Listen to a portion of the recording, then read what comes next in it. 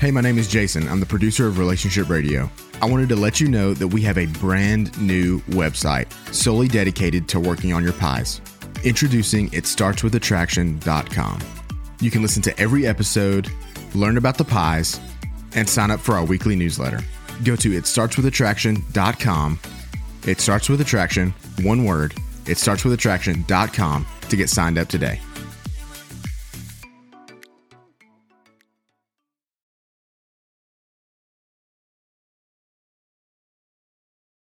Madly in Love. That's what we're talking about. We did last week, and we're doing this week, and we should be doing it next week. At least that's our plan. You say, what do you mean, madly in love? Well, there's actually a phrase we use for it. It's called limerence. And we're going to be talking about the middle phase, or the second phase of limerence today. Now, it's really interesting as to what occurs there. So if you are, quote, madly in love with someone else, or unfortunately, if you're in a relationship, say like a marriage, and your spouse is madly in love with somebody else, you really want to hear what we have to say today. My name is Kimberly Holmes, CEO of Marriage Helper. And at Marriage Helper, we exist to save and strengthen relationships. If you are going through something in your marriage right now where you feel like you have lost hope, you don't know who to believe, and you don't know where to turn, then we are here for you. With our workshops that we hold, having a 77% success rate at saving marriages, being around for 20 years, and our material reaching over 300,000 people, we have a ton of experience in knowing how to help you save your marriage and become the best person that you can be. No matter what has happened in your marriage, we believe that there is hope for you. We believe it because we have seen it in the lives of tens of thousands of people who we have seen marriages saved. We look forward to sharing hope and truth with you in this podcast. And we are so excited to be going through a series of past best favorite podcast episodes with Dr. Joe Beam. We're going to be doing this over the next several weeks as our team internally at Marriage Helper is working on some very exciting new projects, new endeavors, and things that you will be hearing about over the next couple of months. So we wanted to go back through the amazing content that Dr. Joe and the team has already put together and highlight some of the best episodes and best marriage tips to help you in the situation that you're in right now. Be sure to subscribe to this podcast in Apple Podcast, on Google Play, wherever you listen to your podcast, and leave a review. That helps this podcast make its way in front of the eyes and ears of other people who are looking for the same help, hope, and truth that you are.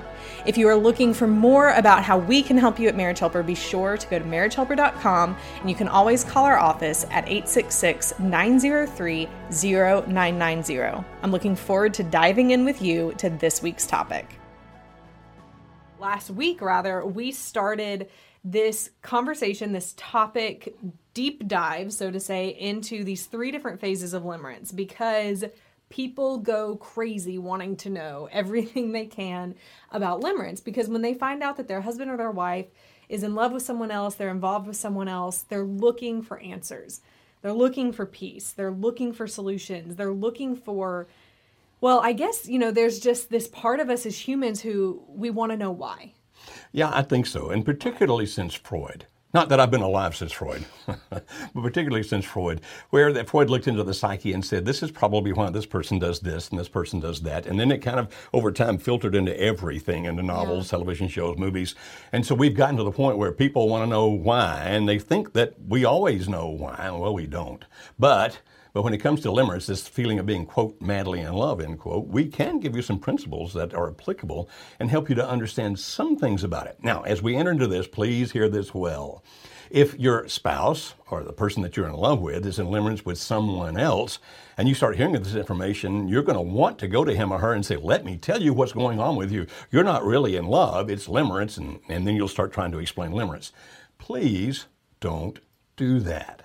Because if you do, it's going to work against you. First of all, you'll convince them that it's not limerence. Therefore, if they get to work with somebody like us, who really can help them understand what's going on, we won't be able to because they'll be so prejudiced against it because they're defending themselves against you. And secondly, the fact that even though we're going to explain it in much greater detail today, will not make you an expert on it. There's so many different nuances of it. So please learn. If it's about you, please learn. If it's about your spouse, please learn. But don't try to teach the other person this at this point, because that's probably going to work against you. Yes. I hope more than anything that what people take away from this podcast, if you're listening to it later, or this show, if you're watching it live, is what they can do for them when their spouse is in limerence. Right. And it's helpful to understand what your spouse is going through, but as Joe said, not just for you to teach them or you to shove it in their face or you to try and stop them. All those kinds of things are going to backfire. But simply, most of all, as a way to say, I'm not alone. Exactly. You'll understand that the situation may appear to be unique, and in some sense it is, and that everybody is different. Right. But the general principles here are applicable across the board. They happen to a lot of people. They sure do. They sure do. So in brief summary, what happened last week? If people are just now joining for the first time, last week we talked about stage 1 of limerence, which we call the infatuation stage. That's right. So again, if we think of limerence as this journey that someone goes on, or kind of like a roller coaster, then this infatuation is the first part that leads to the build up, so to say, of these feelings, where they're going in and out of having feelings, wondering if they should or shouldn't be doing this, feeling guilty, not feeling guilty, but it's these strong feelings that keep pulling them back to this other person. That's correct. And to some degree, in that relationship with the other person, they are finding some kind of approval, even a validation of self-worth, if you will. And they find themselves anxious about the attachment to the other person. What I mean by that is they have this keen, deep longing for emotional reciprocation. I want you to feel the intense emotions toward me that I feel toward you. It's a longing for possession, if you'll allow me to use that phrase, meaning I really want it just to be the two of us against the world. And it leads to hypervigilance, which is I'm now watching everything he or she does. And anytime I see anything that I think is a sign, whether it's in reality or my perception, if I see a sign that he or she's reciprocating, yes, you feel toward me like I feel for you, we have this deep, strong emotional connection with each other, I tend to go into ecstasy, emotions that are amazing. And if through my hypervigilance, I begin to think of you as pulling away from me, whether you really are or I'm just perceiving that you are, I can go into these depths of depression like, oh my goodness, you can't leave me. You don't understand how strong this need is for you in my life. I love you with all of my heart. I want you to love me back. And all that's happening in this first phase we call the infatuation phase. And what Kimberly was referring to is if I'm married, for example, and I'm falling into this with another person, often I'll try to pull out, but because of the fact we're being so open and transparent and vulnerable with each other, me as the limerent, if you'll let me use that phrase, and he or she as the limerent object, I'll just call that the LO at this point, if you will, then he or she knows how to pull me back, not because they're wicked or evil, I don't mean that, but because they have such a strong emotional connection to me. And so it's kind of 3 steps forward, 2 steps back, it wiggles. It's not a straight line as I'm going in through this infatuation stage. And somewhere toward the end of the infatuation stage, I go into a thing called crystallization. That's the phrase that we have given to it. Crystallization, and some things are going to start happening toward the end of this first phase, infatuation, and definitely into the second phase, crystallization, and that's what we'll talk about today. Yes, this crystallization phase. And as Joe alluded to last week as well, is that if you have found out that your husband or your wife is having an affair, then this is typically the point where you find it out. Is that correct? That's often the case. Not always, but often the case. Mm-hmm. So in this phase, what is it? Define what it is. Okay. Now, in this particular phase, understand that if you're the person who is married to someone who has gone into a limerent relationship with another, then it's for you to understand. But we know that X number of people who are watching this are actually feeling this themselves right now and maybe trying to understand more about their own emotions, why they feel what they feel, how they feel it, etc. Now, in this stage, it's like, okay, the infatuation stage was 3 steps forward, 2 steps back, and maybe I shouldn't be in this, but it feels so good because I want this emotional connection with the other person. And in the crystallization phase, I believe that he or she is responding. In other words, he or she has the emotional connection with me that I want. Now, it doesn't do away with the hypervigilance. What I mean by that is I'm still super sensitive. Hypervigilant is the word I use. Super sensitive to any signs of reciprocity. In other words, he or she really does love me like I love him or her. And any sign of potential rejection, like, oh my goodness, he or she's pulling away. And so some of the characteristics here, and let's just kind of talk about these. I'll throw a bunch of them out, and then you guide us back through which ones to talk about, would be a strong sense of jealousy. Like, I don't want you to have any relationship with anybody else that I think might be threatening to our relationship. So these people become very possessive, very jealous. It's also the point that I begin to think, wow, I don't know if I could actually exist without you. Because this thing is so strong, it's so powerful, that I'm thinking, I have to have you from my life because I've never felt this way about anyone before. And then if you're in a relationship with somebody else, say like you're married to a husband or wife, then you can do some of the following kinds of things. Now, not everybody does all of these, but I'll mention them very quickly. One is vilification. Vilify is a fancy way of saying I make a villain out of. And so if I'm in limerence with Sally Sue and I'm married to Alice, then most people in Christianization, not everybody, but most, will then begin to exacerbate whatever flaws and weaknesses exist in Alice. I'm vilifying her. I no longer am thinking about anything good about her. It's only, my mind's only seeing things that justifies my leaving her.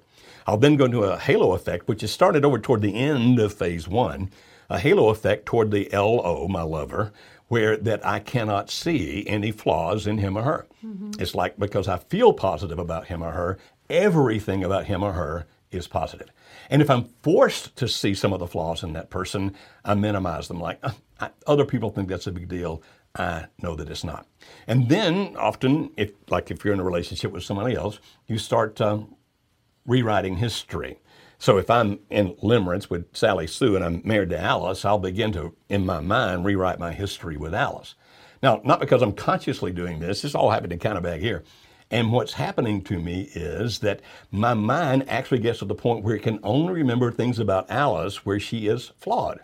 And every human being is flawed. And those get exacerbated. And my mind actually stops remembering any of the positive emotions I felt toward her. So if somebody were to ask me, well, when you first fell in love with Alice, I'd go, oh, I've never been in love with Alice. Even if there was documentation, even if I wrote love songs to her, it will be, no, I've never been in love with Alice, because my mind actually rewrites that history and I can't remember good things about him or her. Well, there are more of the things instead. Not instead. There are the things in addition to those, but that kind of gets us started in understanding. Oh, and the last thing, you're still doing this. You'll go between ecstasy and misery, and that's based on the fact when you think he or she's reciprocating your deep emotional connection, then you're in heaven.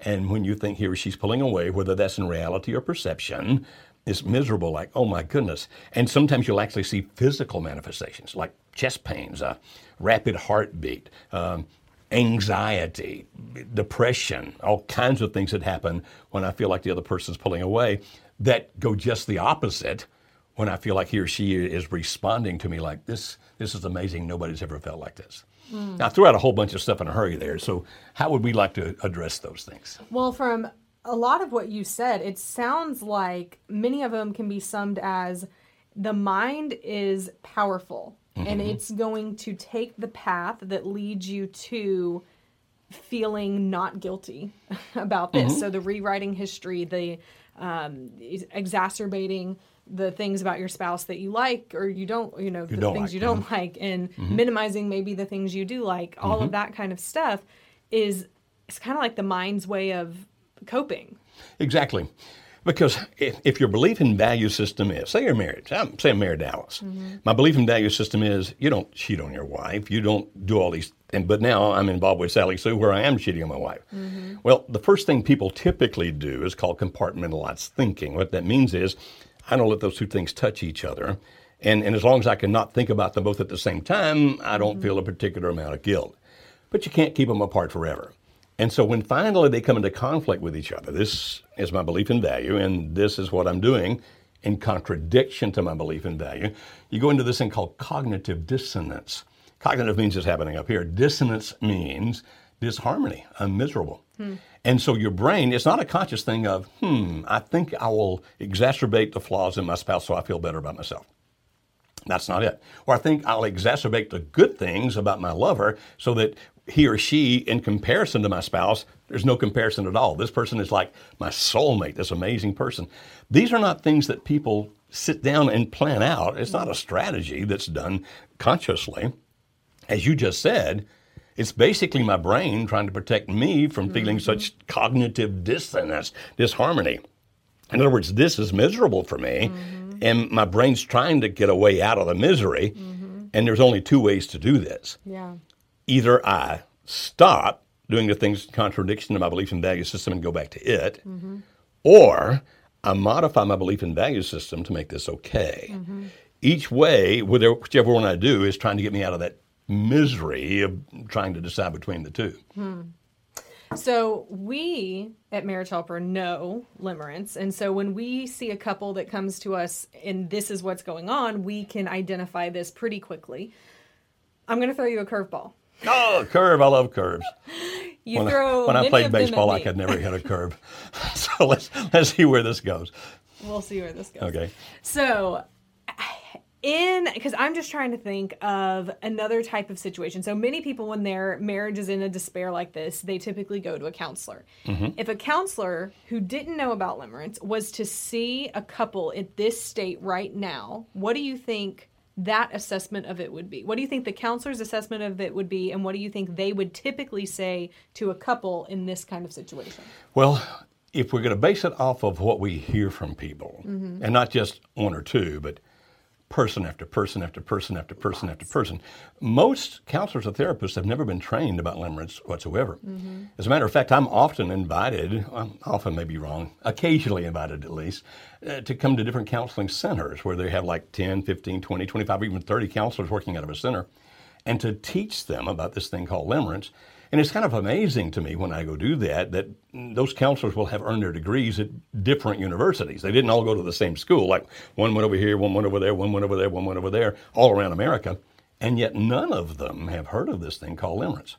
As a matter of fact, I even had one counselor say to me, well, I don't think it really exists. And I go, have you looked at the research? I mean, there's tons of research out there about this. It actually does exist, and it is an identifiable kind of love. It's an identifiable emotion, and we can identify it because it has several characteristics, and we say, oh, that's what's going on here. We can even identify about how long it's going to last based on some good research that's out there about that. Now, individuals might change a little bit, but you understand that. So what we hear, well, you tell them what we hear. What do they tell us? What do people tell us their counselors said in these situations? Probably my favorite one. My favorite was the counselor who said, well, since your spouse is in love with someone else, that's who they're meant to be with, and therefore you, the wife, are now the other woman, and you shouldn't be trying to save this marriage. Because you're breaking up this relationship. You're breaking up. It is that is the craziest thing I've ever heard. Yeah, so maybe favorite is the wrong word to use here. Right. Maybe the one I didn't love that it happened. No. But the craziest, absolutely the one that makes thing. you the angriest. The ones you go, how in the world?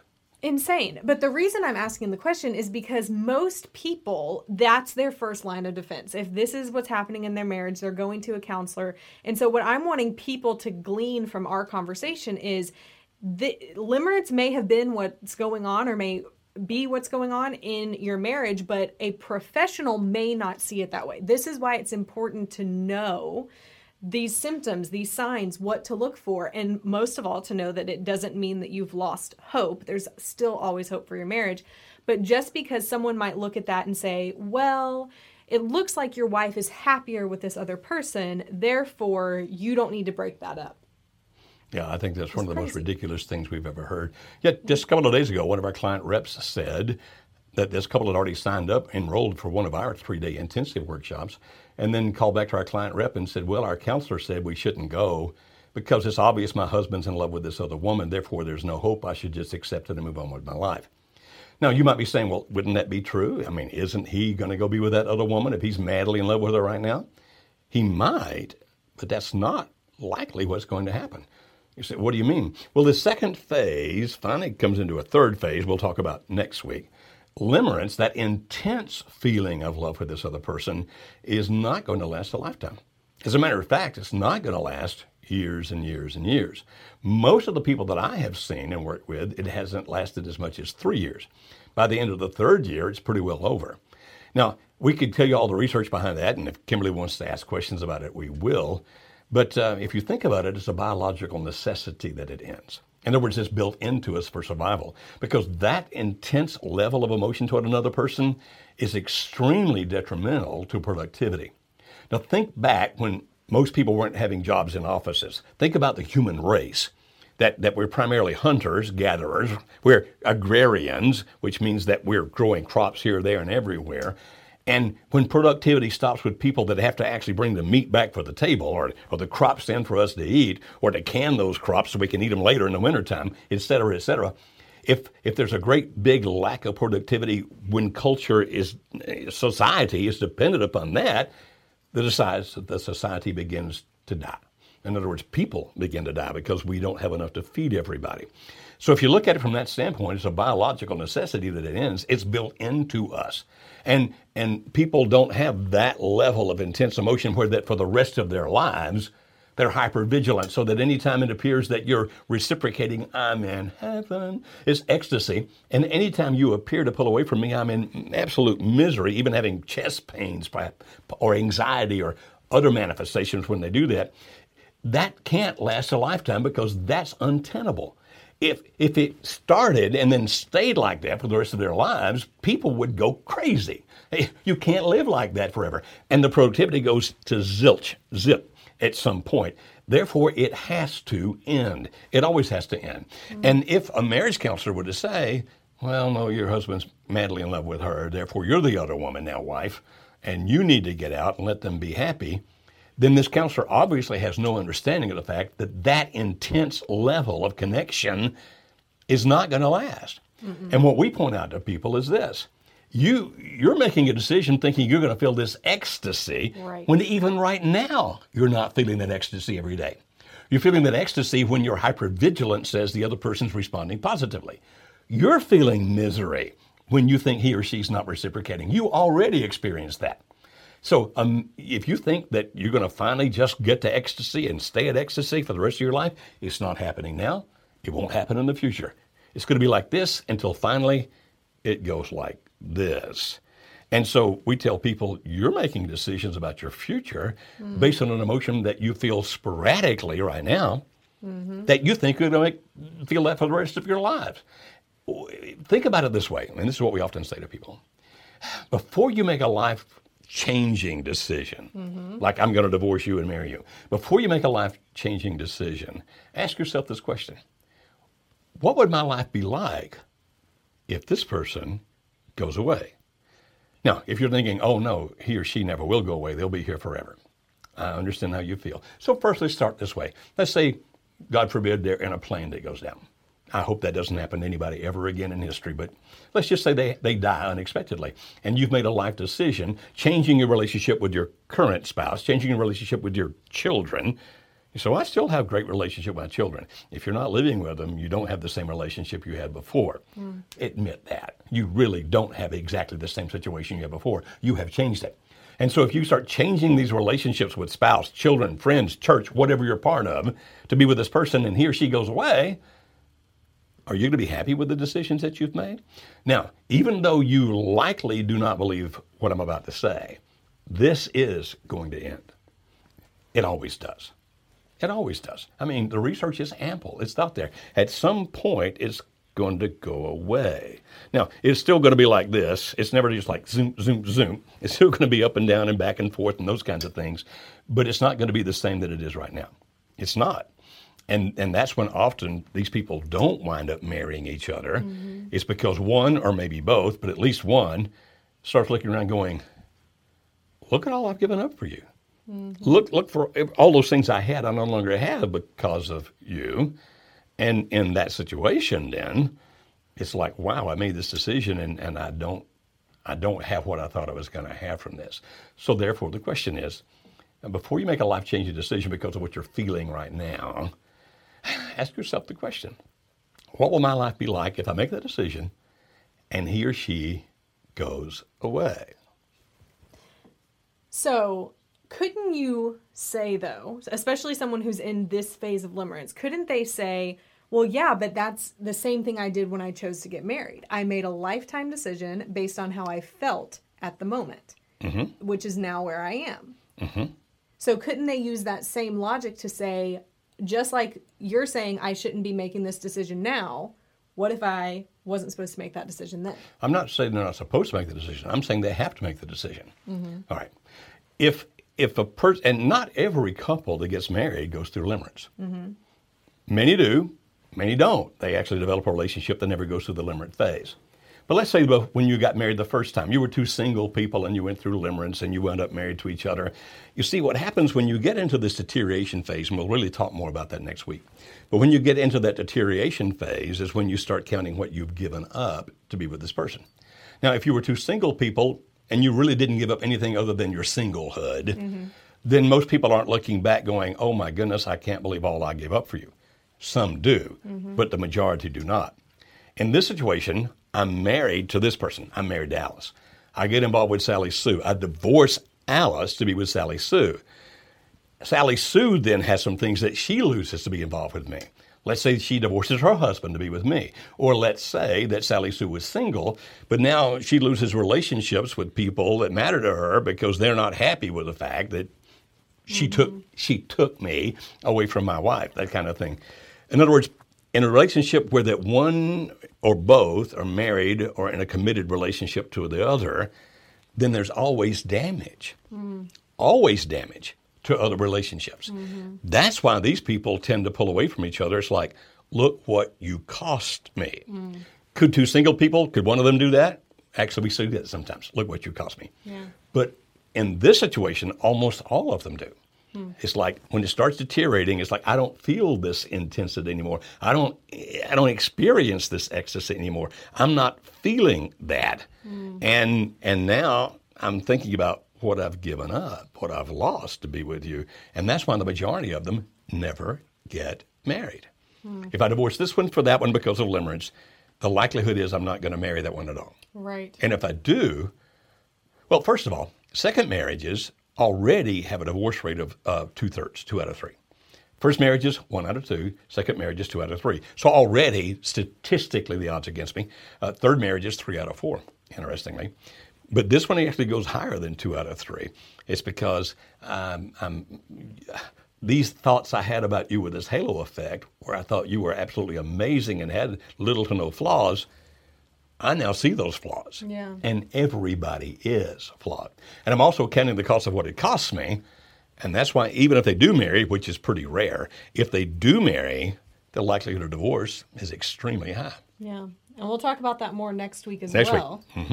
But in this phase, so we call it crystallization. And because really during this phase, the person who's in it is crystallizing, hardening their feelings for this person. They're looking for what's going to lead them down the path towards getting with the person, being with the person, and they're going to get rid of everything in their life holding them back from being with that person. Very good way to say that, because in the first phase, they still vacillate. Maybe I shouldn't. Maybe I should. Maybe I shouldn't.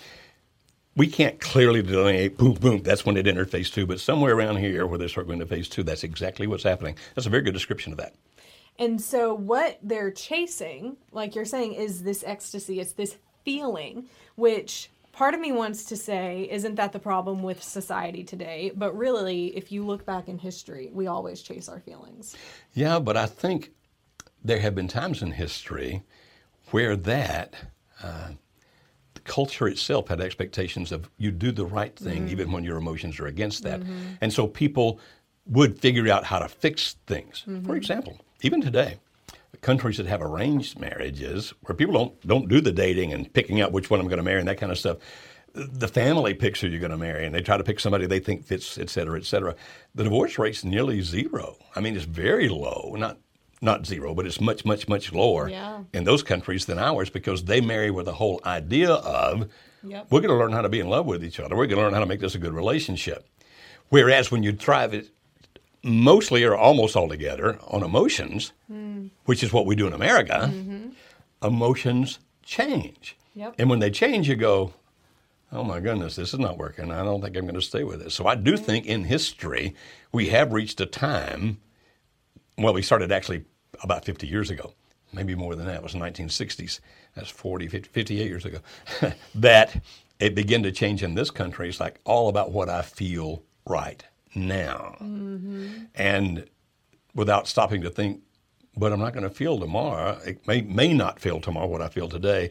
And I'm certainly not going to feel the exact things 5 years from now. So either feelings deepen, not ecstasy, but deepen, or they fade. And limerence is not about deepening. It's about ecstasy. Right.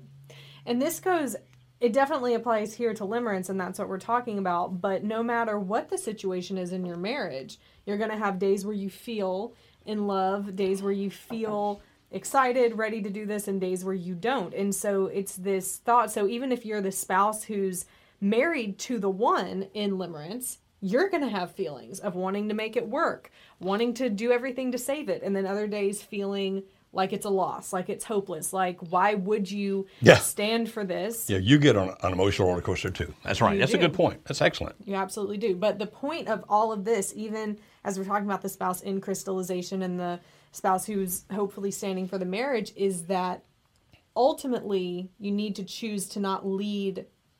You need to choose to not let your feelings lead you, but to you lead your feelings. Yeah, as much as is humanly possible. Right. Absolutely. But as you know, still some days you're on that. But that's a very good point, Kimberly, that for the spouse that's standing for his or her marriage, they're going to do that as well. Similar in some sense to limerence, but definitely not limerence, in that when you think your spouse is responding positively to you, you go up here. When you think that he or she's pulling further away from you, you go down here. Yeah. I haven't really thought about that in those terms before, but that's exactly right. Yeah.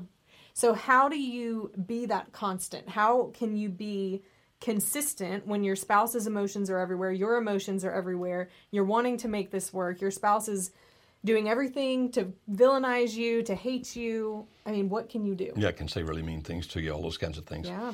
I think it's probably almost impossible to do by yourself. Because of the fact, some people are that strong and they can. And I admire the ones who can do that, but most people aren't that strong. Unfortunately, most of the help that people get are from people that give them very bad advice.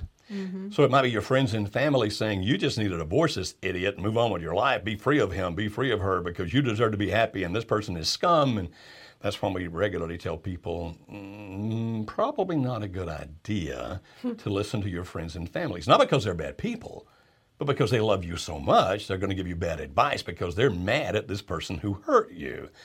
So it's better to listen to professionals. But then it's the second thing. It needs to be a professional who understands what we're talking about, because the wrong professional will actually hasten the ending of your marriage. Right. Like, you just need to give up. Or you just need to accept the fact that he or she feels what he or she feels. We would agree with that. You need to accept what he or she feels or what he or she feels, but that does not necessarily mean that you need to give up, because those feelings at some point will change. So even the wrong professional is going to do damage and lead to the ending of your marriage. We've said many times, really good marriage counselors are worth their weight in gold. We love them. And there's some as we actually send people to, if those people live in the area where those counselors are. The ones that don't understand this and say, well, we just need to do what makes both of you happy right now, do more damage than good. And if they don't agree with that, I'd love to have one come on the radio. We're not doing radio, Ari. Come on Facebook Live and actually debate us about that. We'd be happy to do that. You understand that none of this is just clean and easy. None of it is. This is all complicated. But people like us, for example, and forgive me if this sounds like a commercial, but the people that work with us are all, okay, we understand how you feel. Many of the people who lead, for example, our intensive workshop for marriages in trouble have actually been through this, have actually experienced it. So they understand it, not just the social science and psychology behind it, but they lived through it, one of which is me. And other people that work with us have had marriage problems and difficulties, and we look at it and go, yeah, you might wind up divorced, but we can show you how to do the things. And if you're in this emotional state where you're doing this, now I'm talking about the spouse standing for the marriage, doing this, then having some calm guide who can say, you calm down. Yep. This is the thing you do next. This is the thing you do next. We cannot guarantee, we will not guarantee it'll save your marriage. Those people on the internet that guarantee they can save your marriage are liars. We do not guarantee it will save your marriage, but we'll tell you that if anything works, this will. If anything works, this will. And our success rate is 3 out of 4 couples, so we know that it really does work. Now, if you don't want to do work with us, that's fine. You find the people that you want to. It's your choice. But it's got to be somebody who understands this and can guide you on how to be calm and what you do next, and who understands your spouse and what it is he or she's feeling. Or if you're watching right now saying, wait a minute, but I'm the one in limerence. I'm trying to understand me. I would extremely encourage you, come to one of our 3-day intensives, because in all likelihood, the person leading the workshop has been right where you are, knows exactly what you're feeling because he or she has felt it. And if you ever want to be in a place where that somebody understands you, not going to be judgmental, not going to be condemning, but understands you, and at the same time teaching some really good principles, then that's what you'll hear from our folks. That's absolutely right. You know, Joe, I think one of the hardest things for the spouse standing during this phase of crystallization is being calm. Yeah, sure, it's hard to do. It's so hard to do. Even from being calm as in they've left. I was just talking with someone this past week, about a week ago, who she contacted me and she said, he's leaving right now. He's leaving right now. What am I supposed to do? And my only response and guidance back to her was, there's nothing you can do right now. In this moment, there's absolutely nothing you can do that's going to make him stay. Right. And that's okay. Because you have, right now, the only thing you can do is be strong, be calm, be gentle. Don't try and bar the door. Don't try and stand in front of it. Don't grab his heels as he's running out. I don't think he was running, but don't do any of that. But now you have time. This is where the real work starts, of working on your pies, like we teach over and over. Being that strong person, you're going to have other opportunities to interact with him. It doesn't all have to happen today. Right. It's when you think you've got to fix it all in the moment that you tend to do dumb things. You can't do it. Yeah, it's got to be a longer picture, a longer view. Not just what's happening at the moment, but a longer view. Now, understand this.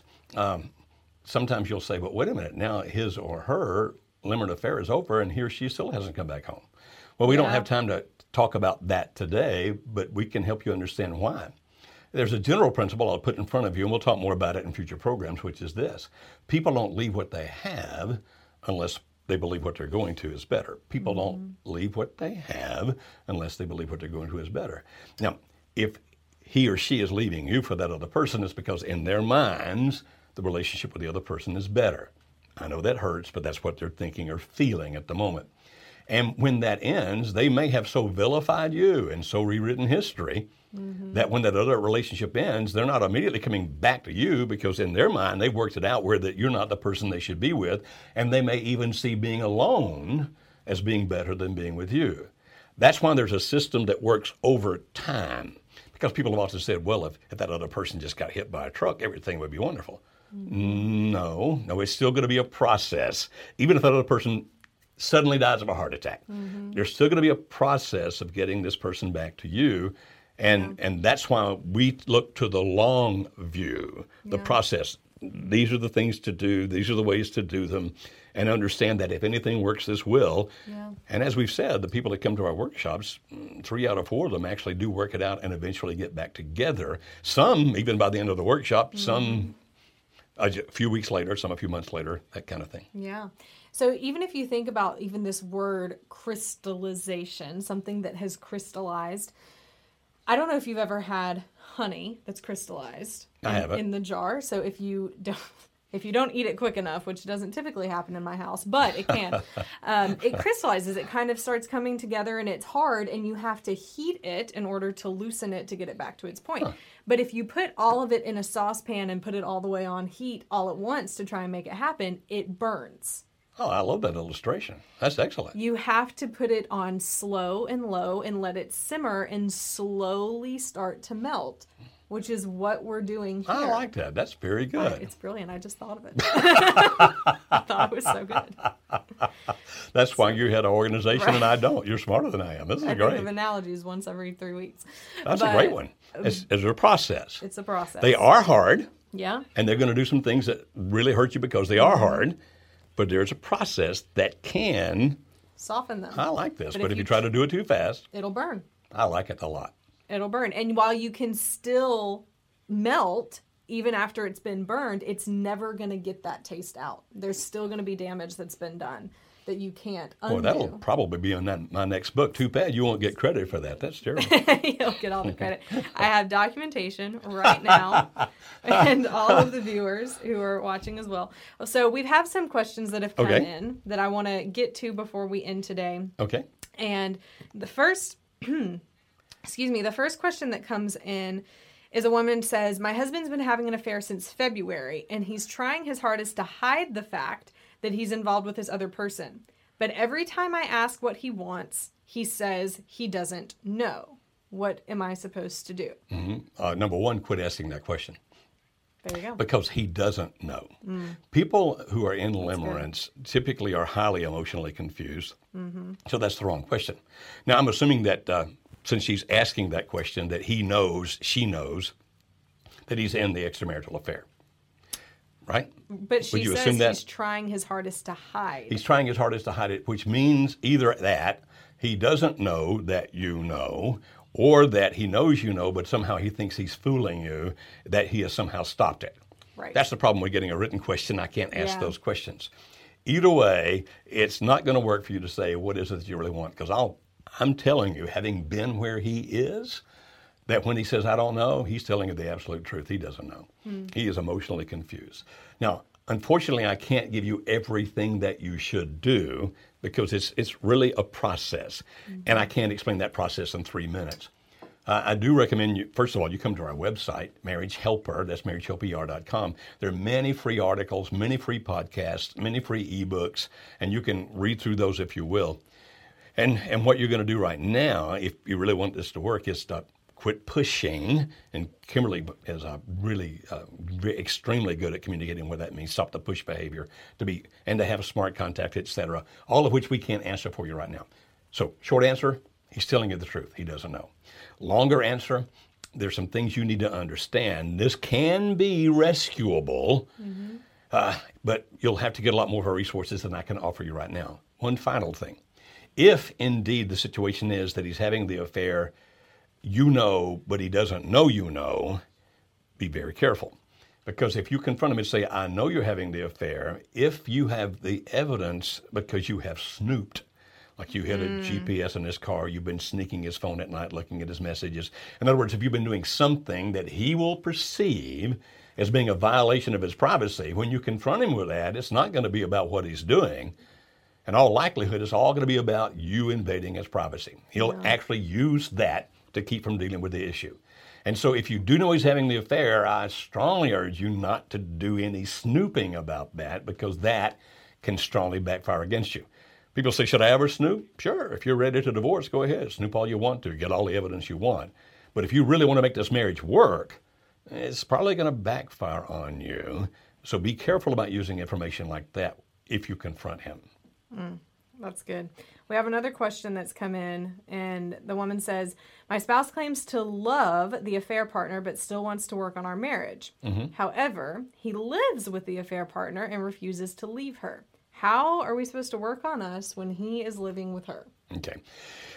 The thing we were talking about just a moment ago about this emotional confusion, perfect example.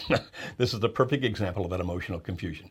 Now, you see, if we were going to analyze all the potential courses that this might take, and there's going to be more than I can do right here at the moment, one would be, okay, is he telling you he still wants to make things work with you, or he still loves you, just to get you to back off so he can do what he wants to do? That's one thing we'd examine.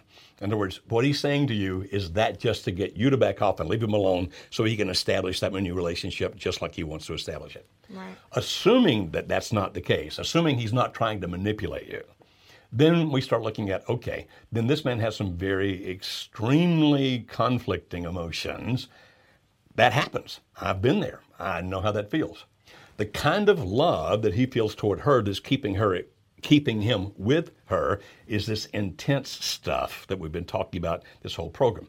The kind of love that would want to bring him back to you is not that same kind of ecstasy, misery love. It's deeper. It's got roots to it. And he's got enough sense, at least at this point, to understand that that's something he doesn't really want to lose. Now, what do you do next? Well, I can't answer that here in the short period of time we have left. If you want to look on our website, I'm assuming we've got some stuff on our website about a thing called The Valley, V-A-L-L-E-Y, The Valley. And if indeed your husband is in the valley, then we can give you suggestions about what you do. I know I've done some podcasts about the valley. I'm just not sure if I've written any articles about the valley. I don't think you have. So if you go to marriagehelper.com and look for our podcast, or Spreaker.com or iTunes, look for Marriage Radio on iTunes, Marriage Radio on Google Play. Look for the valley. Look for that topic, the valley. It'll give you some insight into this where I talk about that in much more detail. Yeah. Now, after you listen to that, if you go, I'm not sure if that's us, I'm still confused, then call us. Talk to one of our client reps. Yeah. Now, our client reps will not be a coach. Don't misunderstand. They're not going to spend like an hour every time you call trying to help you understand this. But our client reps, what we train them to do and what they're very equipped to do is to guide you toward whatever resource you need next.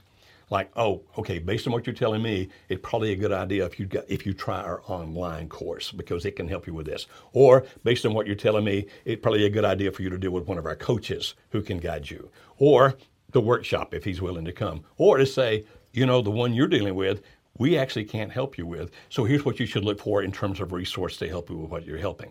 Because we're a 501c3 nonprofit. Our goal is not to take your money. Our goal is to help you save your marriage. And so you might just want to call our toll-free number that'll come up on the screen here at some point and call that number and say, can I speak to a client rep? Understanding he or she is not going to be your coach or counselor. You're not going to be able to spend an hour with them or even 30 minutes with them. But in 15 minutes or so, they'll understand enough of your story, what's happening with you, to guide you to whatever resource is the best for you. And they're not trying to sell you that. They'll just guide you to, because it might not even be us. It might be some other resource and say, that's probably the best for you right now. Yeah, that's good. And another big thing that people have a question about in this type of situation is they want to try and force their spouse's hand to come home. So they start implementing what people call boundaries. We did a Facebook Live about this a couple of weeks ago where we redefined what boundaries should mean, redefined them for our organization. But if that's a place where you are right now, where you're really wanting to try and force your spouse's hand, try and get them to come back, try and do something in order to instill consequences, and you have questions about that, I'm doing a webinar about that tonight. And really? I am. Oh. Yes. And so I'm actually going to post the link if you want to register for that in the comment section. I just posted that. So if you want to join us. We'll be taking questions. I'll be explaining the 7 new steps that you need to consider before you set boundaries. I don't even know what those are, so that's great. I'd like to hear those. So how much is this webinar? No, it's nothing.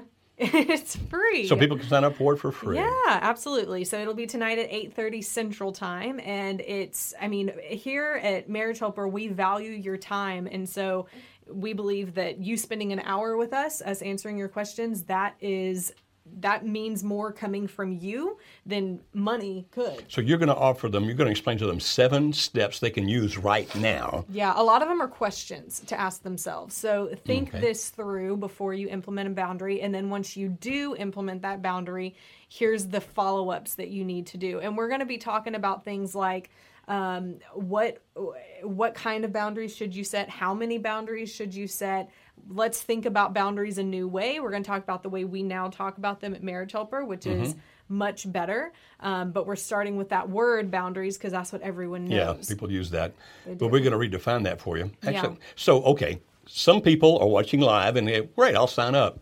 Other people are going to see this next week. Yeah, the webinar's over. So when they look down at that link, can it lead them? The webinar will be gone. Yeah, it'll be gone. So therefore, if you have friends, I didn't know. I'm asking out of curiosity. I really didn't know. Yeah. So if you have friends that would benefit from this webinar, you need to call them now. Share the link with them. Yep. Send them that link right now and say, this is tonight. You can't get to it later. Yeah. I actually thought they could get to it later. I didn't know any better. Okay. If there was a way I could figure that out, then I'd figure it out. But make your schedule fit. That's going to be really Yeah. good. And send it to your friends and invite them to be there. Is there a limit to how many people can actually get on? We only take, yes, there is a limit. So be sure to sign up and be sure to get there early to ensure your spot. Our system only allows for a certain amount of people. Oh, so once it hits that, even if I signed up for it, I can't get into it? You have to be there early. Wow. Okay. So get there early. Okay. It'll be And that's good. because our system has limits on it. Not Yeah, because we can't control limit that. you. It's the system itself. Right. Okay. All right. We can't control it. Yeah, but it'll be a great webinar. So be sure to sign up for that. Okay, so another question someone has is, can you give more insight on affairs that are at the 5-year mark? We never moved out or separated. Could they still be in stage 2 after 5 years? Could they be? Anything's possible, but in all likelihood, they are not. You say, what do you mean? Well, if they've been in an affair 5 years and still living with the spouse, Yep. it's probably not at this point intense limerence where they're going through these emotional roller coasters. In all likelihood, and of course I don't know the situation, so I'm speaking speculatively here. Understand? I'm not saying I know exactly what's happening. I'm telling you that this is probably what's happening. And that is, if they're at 5 years, they're in the valley. What that means is I have a relationship with this other person that is fulfilling me in some fashion. I have a relationship with you that is fulfilling me in some fashion. Therefore, I still live with you and enjoy some of the benefits of marriage, even if they're not having sex with you, or maybe they are. But I'm enjoying some of the benefits of marriage because I'm here with you. We live in the same house. We still are friends, basically. And if you have children, I've got an interaction with them. But you tolerate my behavior of being involved with this other person, and there's some kind of a need or desire that he or she's fulfilling. Therefore, I continue to stay in relationship with him. Now, that's a classic example of the valley. Again, go to iTunes and look for Marriage Radio and look for one of our podcasts on the valley, or Google Play if you're an Android person, and look for that. If you can't find it any other way, go to Spreaker, look for Marriage Radio there, SPREAKER.com. And if you can't find it there, you call us and talk to one of our client reps who will find that link and send it to you. And because in that situation, 5 years, there's very likely something you need to do. As a matter of fact, you would be a perfect person to be in this webinar tonight to hear what Kimberly's going to be talking That about. would be good.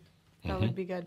And also, just because we have some other people asking the questions about this, you can go back and forth between these stages. Even when you get to stage 3, which we'll talk about next week, you can be in stage 3, come back to stage 2, be in stage 2, go back to stage 1, all of that kind of stuff. It's not linear. It's No, it's circular. emotional. It's not linear. And they go like this, and then like this, and over here like this, or they're like back there. It's a. Yeah.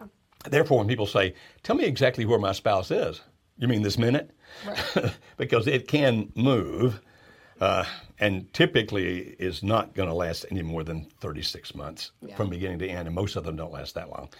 It could last a little longer for some people, but I'm just saying that if you call us and say, tell me exactly where he is, exactly where she is, our response is going to be, you have to check with God about that. Right. Because we don't have that kind of ability. We can give you the general principles, Right. but we can't tell you exactly where he is. And even if we could, it could move backwards or forward tomorrow. Right. It's like, let me give my cat a ball of yarn, let him play with it all over the living room, and that's what it looks like. Except with a little bit of a pattern. A little bit of a pattern, and I don't have a cat. But other than that, that's so good. We had someone comment who recently came to the workshop. She said, the Marriage Helper workshop gave my husband and I the tools we needed to make our marriage stronger. Strongly encourage y'all to sign up. Awesome. We love. That's fantastic. Wonderful. Love hearing that. And then for the final question that we'll take, the final comment, which is actually me setting everyone up for next week, Oh, okay. is my wife is so wrapped up in her own guilt and what she has done. It's hard for her to let go of her own mistakes. How does she let it go, and how can I help? Well, we will get into that some in our next program next Monday. And maybe we'll give away 3 or 4, maybe 5 of one of my books that deals with this. That's good. You see, I actually wrote a book after Alice and I got back together. I left Alice because of limerence. I actually left Alice for another woman back years ago. And after we'd gotten back together and gotten healthy again and gotten strong, I wrote some books, one of which was a book to help me get past that guilt. And so maybe we'll give a few of those books away on the next program based on the questions that we get, the interactions we get. I'll actually send you one. If you want me to, I'll autograph it for you. Not that it makes it more valuable. It actually makes it harder to sell. But I'll be glad to autograph it for you if you wish. And we'll send that to you as a gift. And for this woman, for example, who's having that, maybe we'll go ahead, if we can find out who she is, and send one to her anyway, just because you asked the question to set that up. So contact us by calling. You have an ID there, a name or whatever? I have his name. Okay, so if you call our toll-free number and say, I'm the person, they'll actually check with Kimberly's records to make sure you're really that person. And we'll go ahead and send her a book right now, if you believe that she will read it. I don't want to send it to you if you think she won't, but I will if she will. Yeah, that book is called Getting Past Guilt. It's an awesome, awesome book. I'll tell you that thankfully, so far in my life, there hasn't been something that I felt super guilty about and I've had to get over, but it was absolutely transformative in me understanding other people and the way they feel about things and how they process stuff. And so it's just an awesome book, and I'm not just saying that because Joe's sitting with me. I'm saying that because it really was. It's awesome. Actually, the highest compliment I ever got on that book, years after it came out, my mother said, I just read that book, and it really helped me. I have no idea what she was thinking about, but it was like the highest compliment I ever gotten. Somehow it helped my mom deal with something. That's cool. That's awesome. All right, well, next week we are going to be talking about the third phase of limerence, which is called deterioration.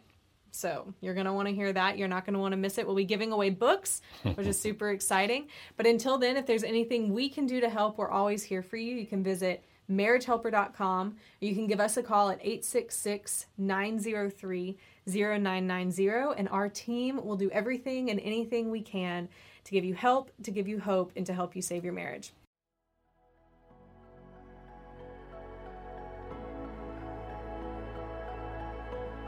Friends, I hope that you got so much out of today's episode. Remember to please go and leave a review in Apple Podcast to help other people find our show.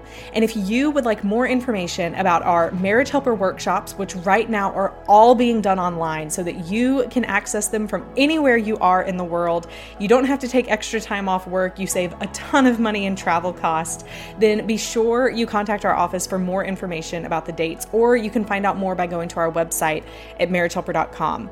We also have our Save My Marriage course, which again is for you if you are the spouse standing for the marriage and you can't get your spouse to agree to go to counseling with you, to go to a workshop with you, or to do anything with you, or even talk to you, then be sure you check out our Save My Marriage course. You can find out more about that on our website as well. We also offer marriage coaching as well as toolkits and a ton of free YouTube videos.